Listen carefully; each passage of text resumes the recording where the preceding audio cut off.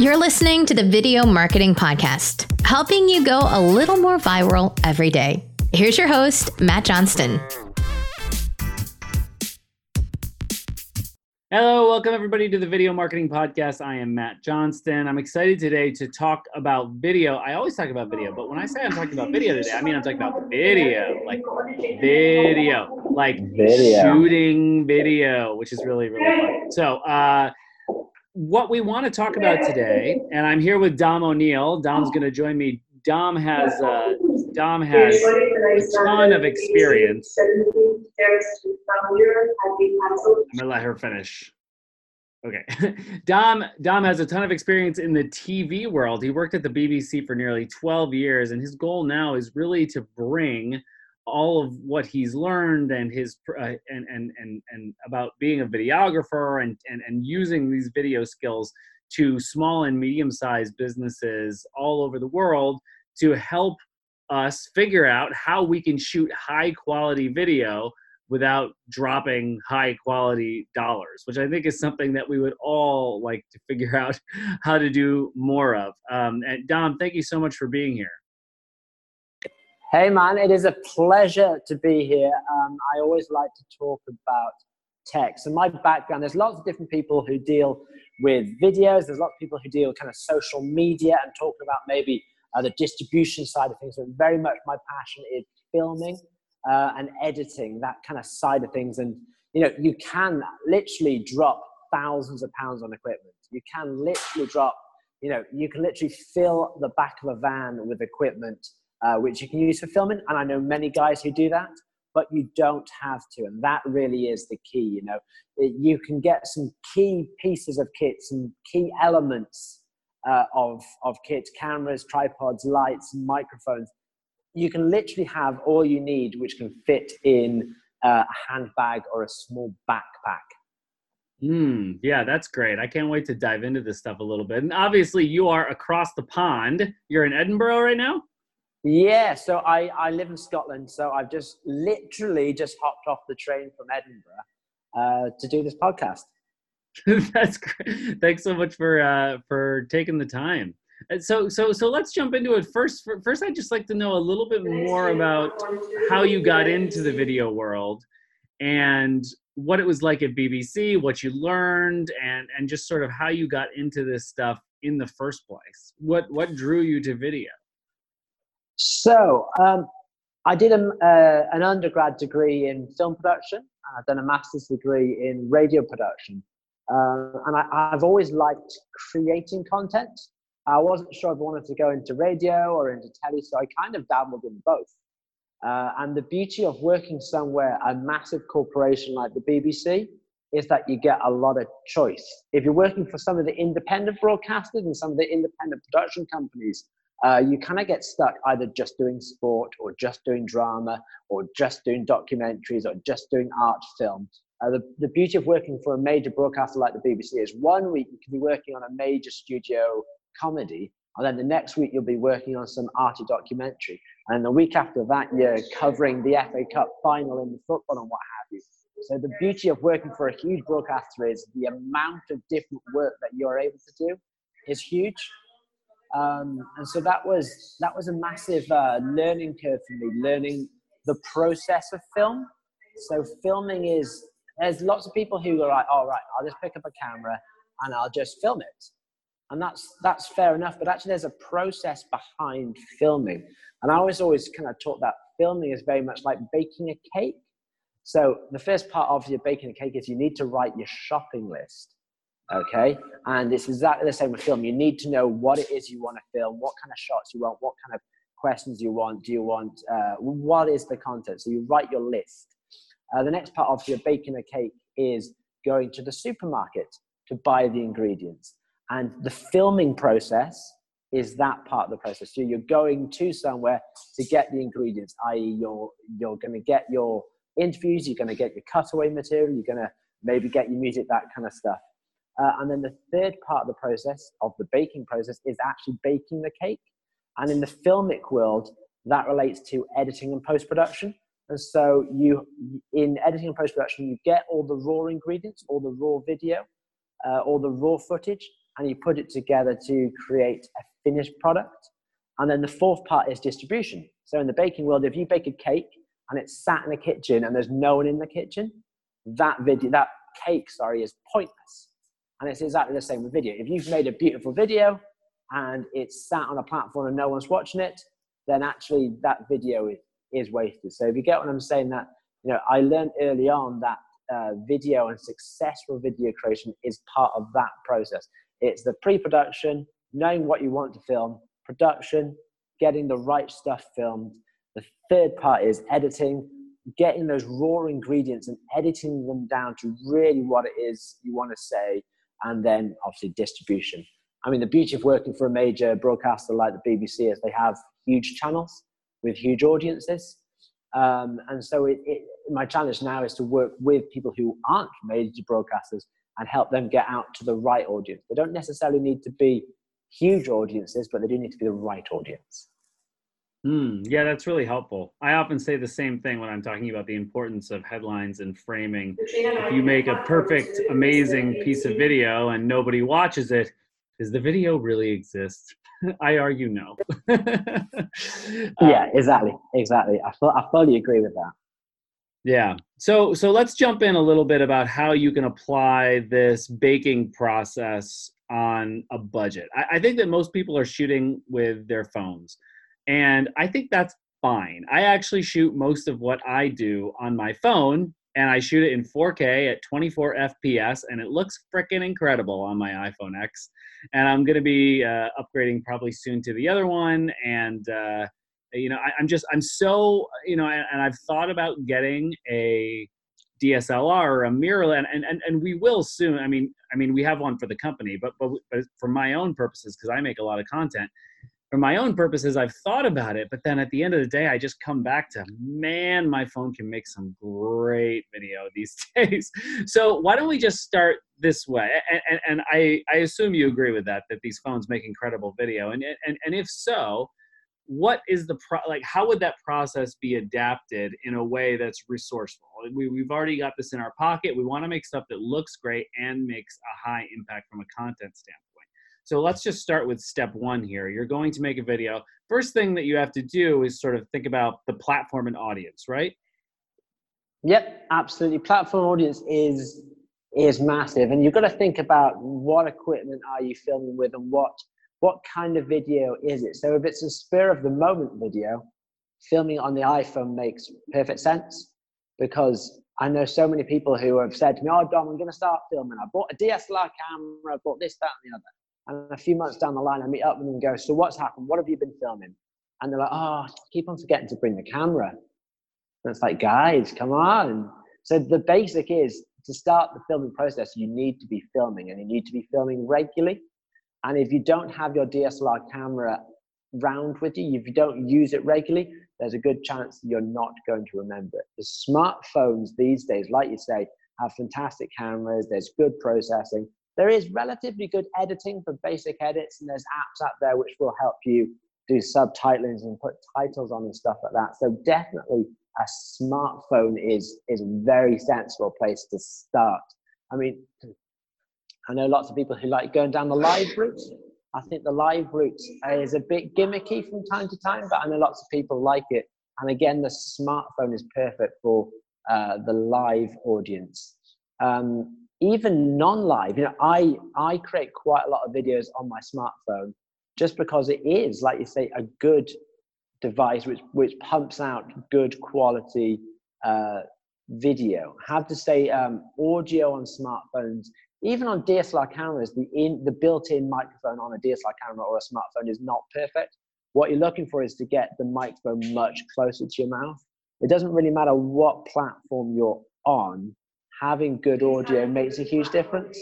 Now, I know the facts are that, lots of people, up to like 70%, will not be listening.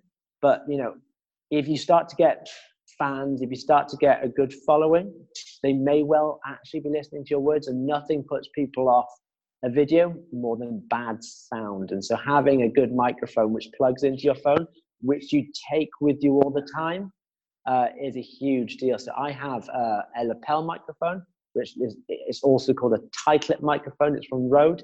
and it literally attaches to the top of my shirt and plugs into my camera. It produces a good quality of sound. It's nice and light, so I always have it with me. It just fits in the pocket of my jacket.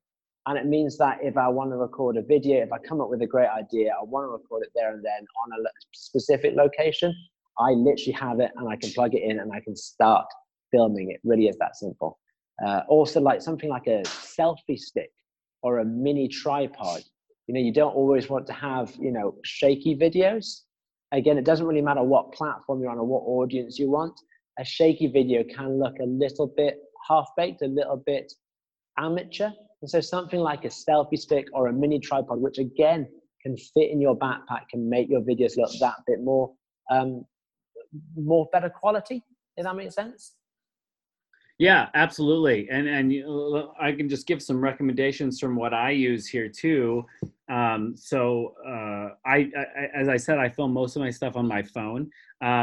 And just so everybody knows the difference between 24 FPS and 29.97 FPS, and this may sound like whatever to some of you, but it is really important. And once I tell you the difference, you will understand it. And Dom can probably speak to it better than I can. But when you see videos and you say to yourself, oh, this has a very cinematic type look, there's a good chance that it was shot in 23.97 or 24. It's often called on the phone and other places.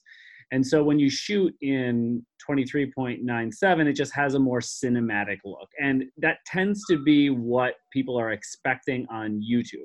Not necessarily as much on social channels, but I will say that I always shoot in 23.97 because I just feel like it gives it's a little bit more polish with no extra work. It's literally a setting, and it just looks a little bit more professional and filmic. And I could not agree with you anymore, Dom. Oh my gosh.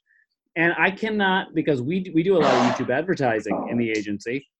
And so very often we will have clients shooting their own stuff. And I'll even tell them that they need to use a lapel mic and they won't do it. And it drives me insane that they feel like that a mic will just happen.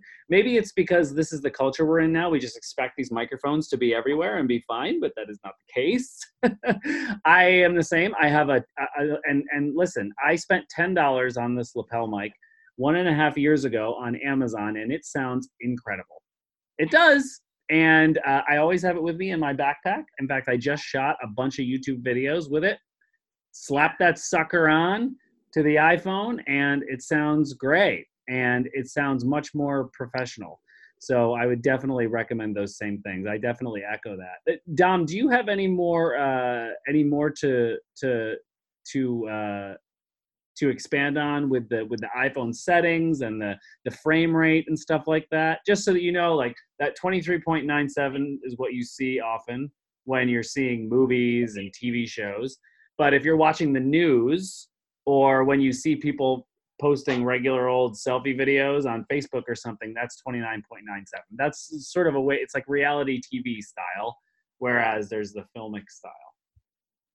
Yeah, in the UK, we've got a slightly different frame ratio. We do like 25 frames per second compared to 24 in telly, but in film, it's still the same. It's 30 frames per second. What you need to do, the rule, even for smartphones, the rule when I started and we were filming on 16mm film, is exactly the same rule as today.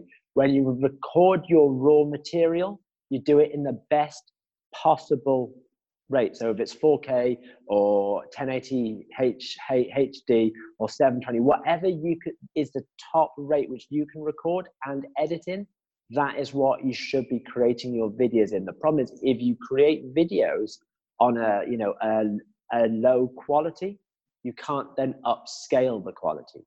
The beauty of filming on high quality is you can then downscale, if that makes sense. I know loads of people who come to me with videos and like, Don, this looks scratchy. It just looks rubbish. Can you fix it? And it's like, well, yeah, you recorded it on a really low rate. And they're like, oh, no, you can probably put that into an edit and fix it. And it's like, well, no, there is little bits and bobs you can do. But if you've recorded it in a lower rate, it will always be lower. All you're doing is amplifying the lower rate. And you can get kind of picture noise and discoloration and that kind of stuff. So the number one rule back in the day, 15 years ago when I started, is the same. Record in the highest possible quality, because at some point someone will downgrade it later. So when you when you upload it to LinkedIn, when you upload it to Facebook, there's a good chance they will downgrade it anyway. So you want to be, at least on your end, providing the highest possible quality, if that makes sense. Yeah, absolutely. And I use it as another hack. And after this, we'll get back to how we want to start planning these shoots a little bit more, even on our phones. But just to mention it, I always shoot in 4K, not just to have the highest possible quality, because on Facebook, the best you can do is 720p as far as an output goes. That being said, very often, I mean, I've only got one camera here, but on YouTube, you will often find out that having a lot of quick cuts and changing cameras a lot can be quite useful to boost engagement. So I shoot everything in 4K so I can punch in. And I was doing that even when I was running big video teams. Like we would just run everything in 4K, and then it would just feel like we were everywhere. Like we had this huge, like we had 8 cameras because we could punch in on 4K as much as we wanted, and we wouldn't lose any picture quality. Because obviously if you're 4K and you're punching into 1080p and you're only exporting in 720p or 1080p, it's still going to look fantastic. So that's a little hack, and it's a reason to always shoot in 4K. And it's another reason why, if you have any interest in shooting video on your smartphone, when you buy it, just go for at least 256 gigabytes. Because I just got off of a shoot where I shot 8 YouTube videos, and I just looked at it, and it was about 50 gigs of footage that I've got here. So it's a lot of stuff for sure. So let's go back to the planning process. So Dom, when you said that the first thing is you need to come up with your shopping list. So how do I start? So I've got this video idea, and let's say that I've even scripted it, and I've covered scripting in other episodes, and we can get into that in other times. But I've got my script, and so we're just talking about production here. How do I go about first creating my production list? And this is just me.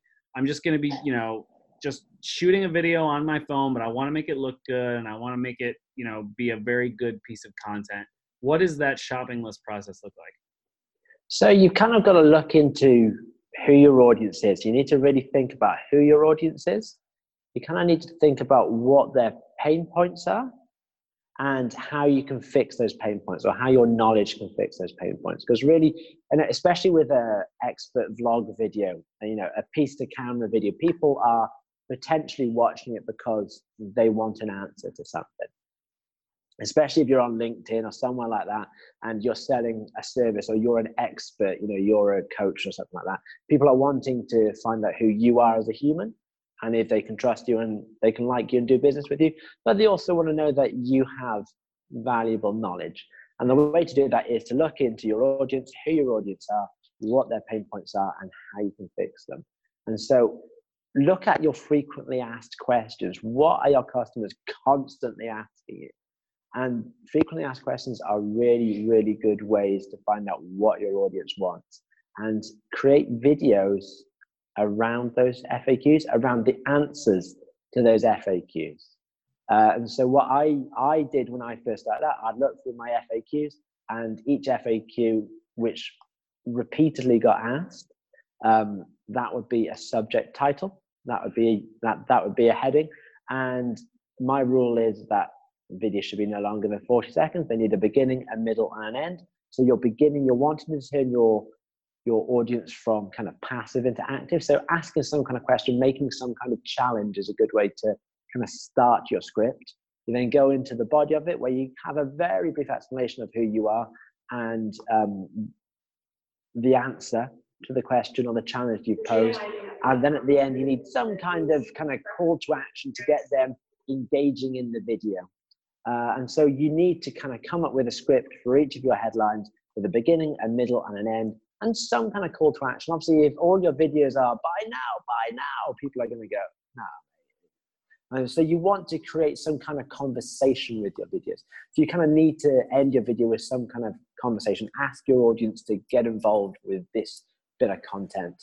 And so that's kind of how your script should be looking. So a 40-second script, a 30 to 40-second script, you're talking no more than half a page maximum of written words, probably more like a quarter of a page of A4 maximum scriptage. And what about once we have this script, how do we start thinking about what we need to actually start shooting it?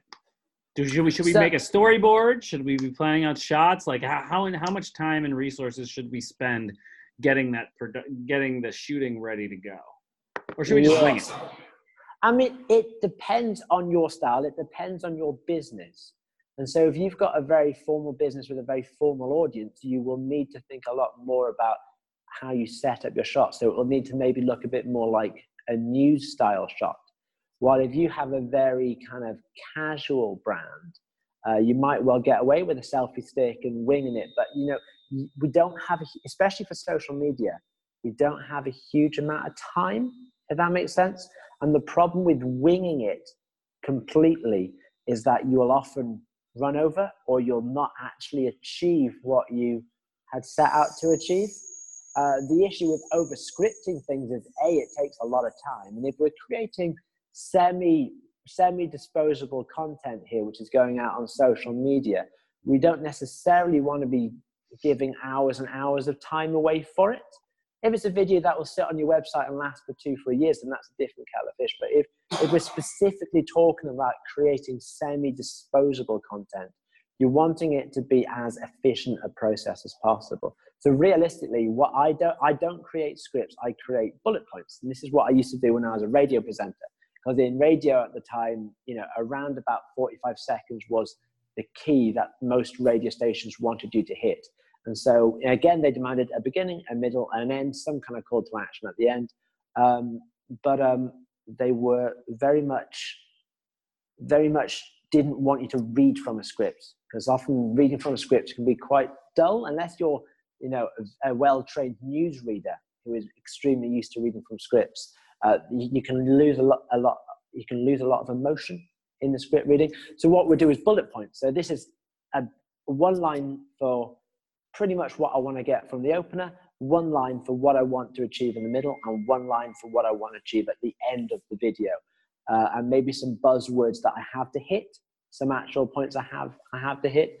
And I basically freestyle the rest of the script. So it isn't winged and it isn't fully scripted, but it is very much a guided video rather than scripted or winged, if that makes sense. Sure, yeah. I teach public speaking, and what we would call this in the academic public speaking world is extemporaneous. So nice. it should feel planned. It should feel planned, but certainly it shouldn't feel. It should feel planned, but it should not feel scripted necessarily. And the worst thing you can do is read. And I just want to make a note about teleprompters, because a lot of people are really big fans of teleprompters. Personally, I would recommend against a teleprompter all the time.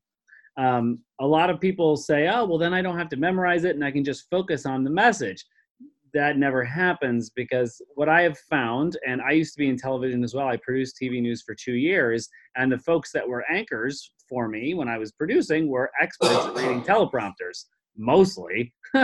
And when you're just trying to read off of a teleprompter because you think it's the easier way out, it's not. You're going to sound flat. You're going to sound like you're reading. I would just recommend, Dom's point is good about bullet points. If you can basically outline what you want to talk about, then you're in pretty good shape. One of the things that I also preach a lot, and I think that you would have some thoughts on as well, is, and this is just because I have I have a video editing background myself, is I know the value of understanding what the finished product and what the post-production situation is going to be like.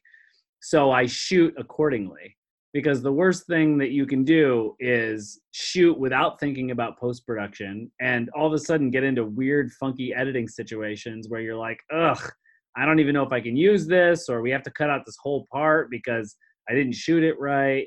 It's best to really have that in mind. How do you approach that?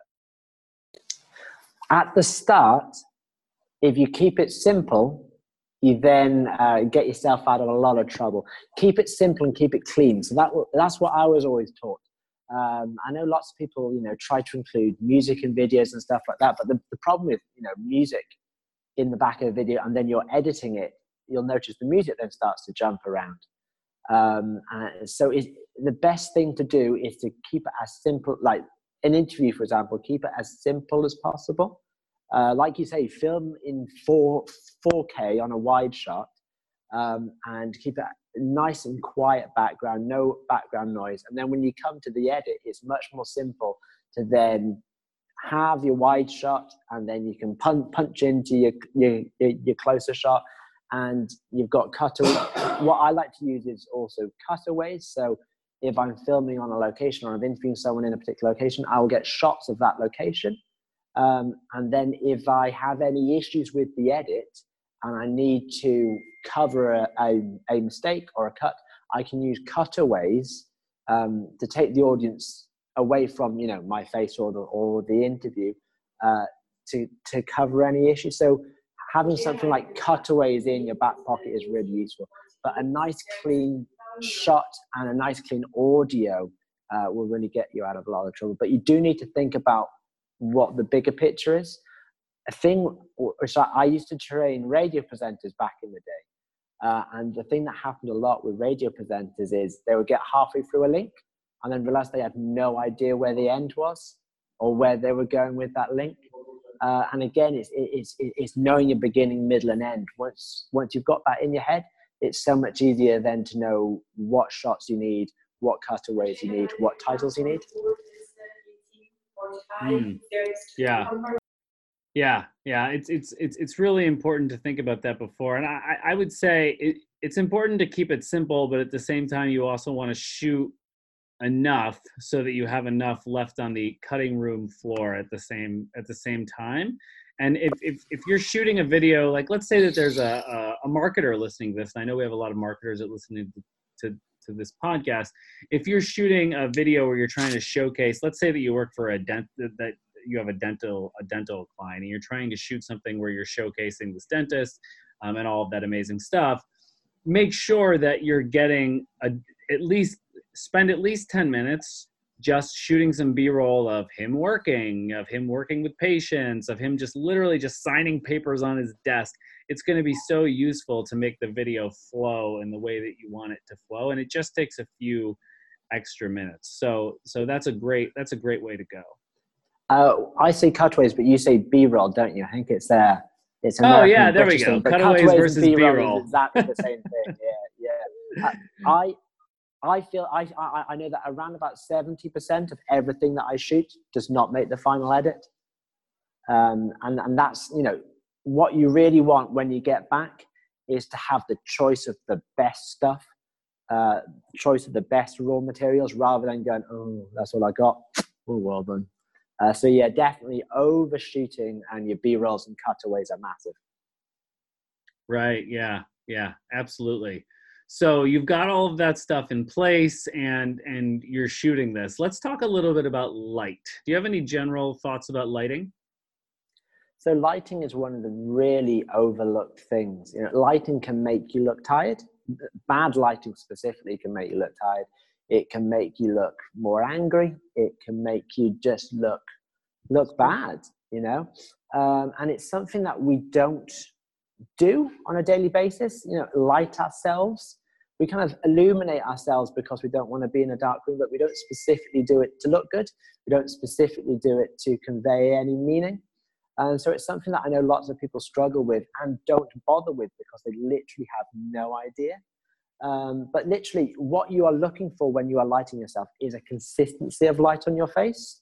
What you want to do is try to avoid bags under the eyes, try to avoid wrinkles. And so having a consistently illuminated face makes a big difference. So the easiest way to start with lighting is to film outdoors. Often kind of midday sun can be a bit overwhelming. So kind of morning time and evening time is a good time to film outside, but as long as the sun is out. And cloudy days are good days to film outside because again, it's consistent sunlight, or consistent light is the key. You can get kits, so you can get little lights which attach onto the top of your smartphone, especially if you're on a tripod or on a selfie stick. You can attach little battery-powered lights onto your phone. But just making sure you have a consistent wash of light on your face is the key. Yeah, I try to film a lot of stuff outside for this reason. Natural light tends to be the best light. today's shoot, for example, we did half of it outside because it's a beautiful day. But as far as where that sun is, put the sun in front of you, right? Because you want the sun on your face, not backlit, right? Yeah, if you're backlit, then you become a silhouette, which is never good. And don't film in front of a window on a sunny day, because again, the light is behind you, not in front of you. You always want to be lit from above and from the front.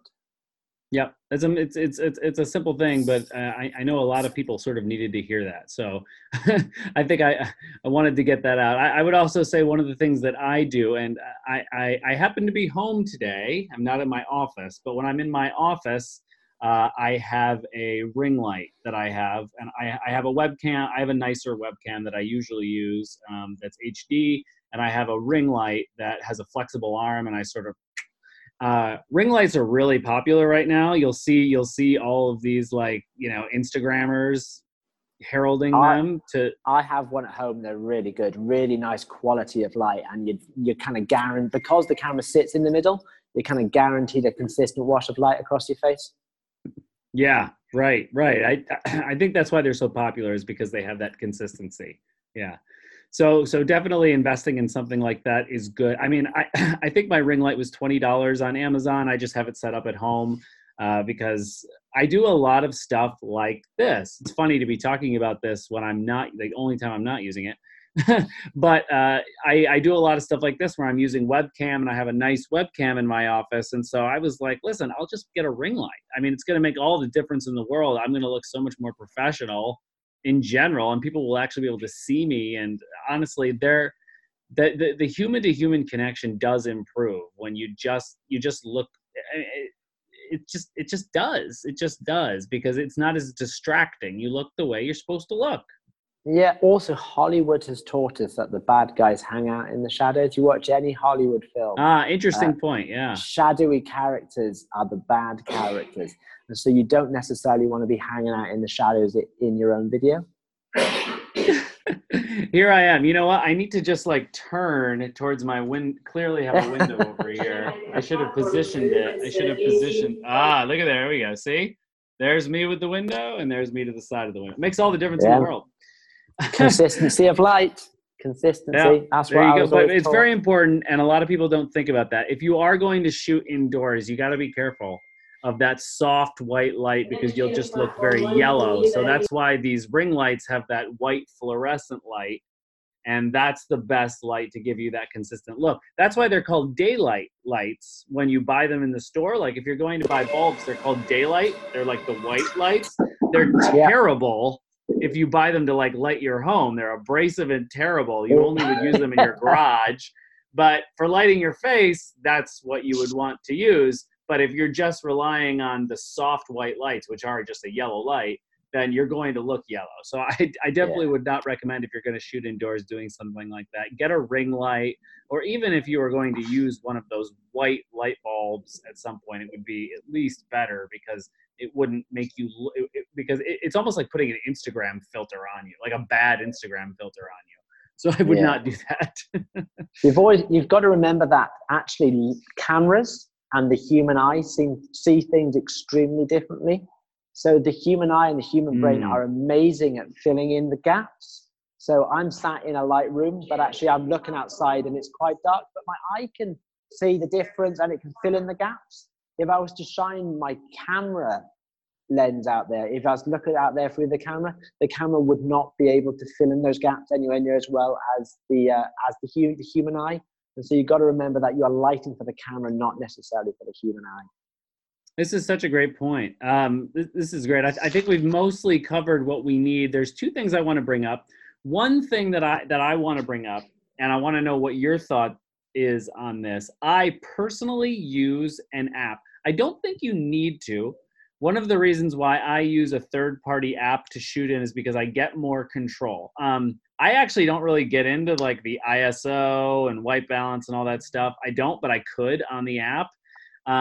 But one of the reasons that I do it is because it allows me to know that I'm getting the mic, that I'm using my lapel microphone and not the onboard microphone. It's important to me. And I don't know that there's a way that I haven't figured out how to do that on iPhone. I'm not sure which audio it's taking. No, you It can't. worries me. Yeah, I fully agree with you. So I use ProMovie. Another one that and that's like $4 or $3. A lot of people love Filmific, and it's like $15. I am thinking about buying that because you can shoot in what we call flat, which allows you to shoot in a way that I actually don't know the insides and outsides of it. But all I know is when my best video people have shot in flat before, and then they've applied a color palette to it in Adobe Premiere afterwards, it looks better. That being said, I would just say I do recommend ProMovie for $3 just because you do get more control and you know more where your audio is coming from and everything than using the onboard. If you're using the onboard video on your phone, you should just know, because I've talked to a couple people recently that didn't know, if you want to shoot in 4K or 23.97 FPS, you just need to go in your camera settings and your preferences on your iPhone and set it to that.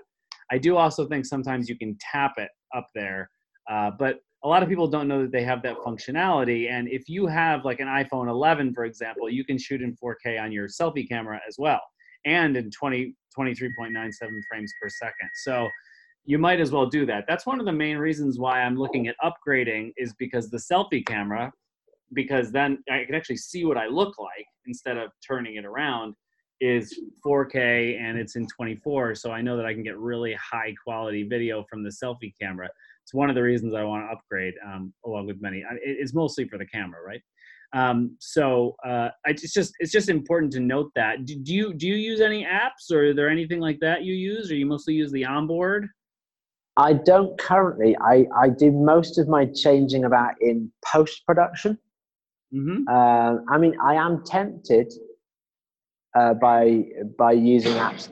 I do find it annoying that you don't get your sound levels in the onboard iOS, but I always prefer to get just as basic and as simple an image as possible in RAW, and then I can make my changes in post-production. That's always how I've been taught in the past. However, I am up for giving apps a try and seeing how things go. But I was always taught just get as raw an image, as good, as simple, as crisp, as clean an image and sound as possible in production, and then you can always do other things in post. Especially if you are new, especially if you're not maybe as confident filming, keeping it as simple as possible and then doing the more complex stuff in post-production when you're back in the office is often a nice way of doing it. Yeah, absolutely. In fact, I started using the ProMovie app because I wanted to be able to more easily, an iPhone generation ago, select the frame rate and resolution that I wanted the video shot in, and then I also got I was able to better look at audio. iPhones have evolved since then, so now it's all, both cameras can shoot in 4K and 24, so I don't need an app to shoot in 24 now, but I do still need an app to get that lapel microphone the way that I want it. So that's the only reason that I still use an app at this point. However, for $3, it's a no-brainer, really. Yeah, right. It's not expensive. It's a great app. The other thing I'll say, and we were talking about this before the show, I just bought myself an iPhone gimbal, and so if you don't know what a gimbal is, it's a stabilizer, and this allows you to do lots of moving shots in ways that appear extremely steady. I mean, it makes it look like any movement you do with the camera is intentional rather than getting bumped. And I just recently got that, and my intern sort of follows me around and shoots me on these YouTube videos, and she was using the gimbal and she loved it. And I was doing a lot of walking and talking and everything, and she was able to get like really great shots. I was looking at it afterwards, and I was never able to do something that looked that good. So if you're interested in that, usually in the sort of, I think mine was $90 on Amazon or so. Just shoot me an email if you want me to send you the link. And it just really goes a long way to being able to make it look a little more professional. But again, I think that I've only recommended $93 worth of equipment here that you could shoot hundreds of videos on. So it's well worth it. And I know you're also a big fan of these gimbal devices. Yeah, absolutely. Again, when you're starting out, you need to keep things as simple as possible. And your kit down. But once you get more confident, once you really know what you are filming, what your audience likes to see and what you like to film, something like a gimbal is the next step. So the first step is obviously camera, microphone, and some kind of stabilizing device, selfie stick or tripod. But next on the list has to then become lights and a gimbal. Gimbal, the quality you get for the price these days is insane. The quality of image, what you can ask the gimbal to do. You know, you can train some of these gimbals to recognize your face, and so as you walk around, it adjusts, so your face is always nice and central in the picture. And these days they're so smooth. You know, back in the day, it would cost you thousands of pounds to hire a Steadicam guy, but now you can have all that power just underneath your phone for a handful, 100. So, and you can get ones which run on a gyro, so you can run or jog while doing your videos and stuff. So the key though is to get equipment you feel comfortable with. If you get a chance to try it in store, or, you know, hire it or try before you buy. I know loads of people who've gone out and bought gimbals, which are maybe quite a few levels above their skill level at that time. And it now sits on a shelf because it didn't work for them the first time round. So it's like with any of this kit, it's worth getting the entry level, absolutely mastering the entry level. And then when you step up to the next level, it's not a huge jump. The problem is if you jump to the master level kit and you aren't a master of it yet, it then kind of can be a little bit overwhelming, especially if you're not technically minded. And I know there's loads of people who are good at, you know, SEO or marketing, what have you, who aren't necessarily technically minded. Kind of learning stages is how I was always taught. But once you start mastering each level, the step up to the next level isn't huge. And if you buy good quality equipment, the resale is actually very good. So if you buy the best of your level, you then want to resell it on to get the next level. As long as you've looked after it, the resale value of a lot of this equipment is quite good. Yeah, no, that's great. And I would agree. If there's one thing, I mean, definitely keep it simple. And if there's one thing that you do just to improve it slightly, make it the audio. That's the biggest problem that I see over and over again is hollow echo sounding stuff. And that will make your video seem very, very, I don't know what the word is, I guess unprofessional. I mean, it's not that you need to be professional. It just sounds lazy when you're not, when your audio is not crisp and I can't hear you very well. You know, it's like, oh, this person doesn't understand media. Like it has a weird psychological effect, at least on me. It's funny. I was always taught the eye is very forgiving, but the ear is not. The eye will forgive little bumps and cracks and crackles, but the ear won't. The ear will go, what's that? It's like, you know, if you ever watched a VHS from back in the day, which got crumpled, you'll put up with the crumply picture, but not the sound. That's so interesting. I definitely think that that's true, and it's well worth the investment to get one of these cheap things. Thank you so much, Dom. I really appreciate it. Where can we find out more about you? So I have a Twitter handle. It's at Vlogify Studios. I'm also on LinkedIn. Check out Dom O'Neill. I'm known as the vlogging guy and TV floor manager and live event stage manager. I like to chat with people. So if you have any questions, if you've got anything you want to share with me, get involved on social media. I also have the Vlogify Content Strategy Masterclass podcast. It's an audio podcast, which is on iTunes and Anchor and a lot of the podcasting platforms. Great. Yeah, definitely check that out. Dom had me on a guest a couple of days ago. It was really nice to be there. Dom, thank you so much for joining us. And thank you everybody for being here. If you got value today, and I really hope you did, please leave us a review. I'm told that helps.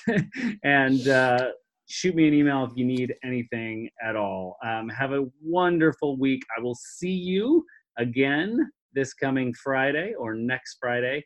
And have an amazing day.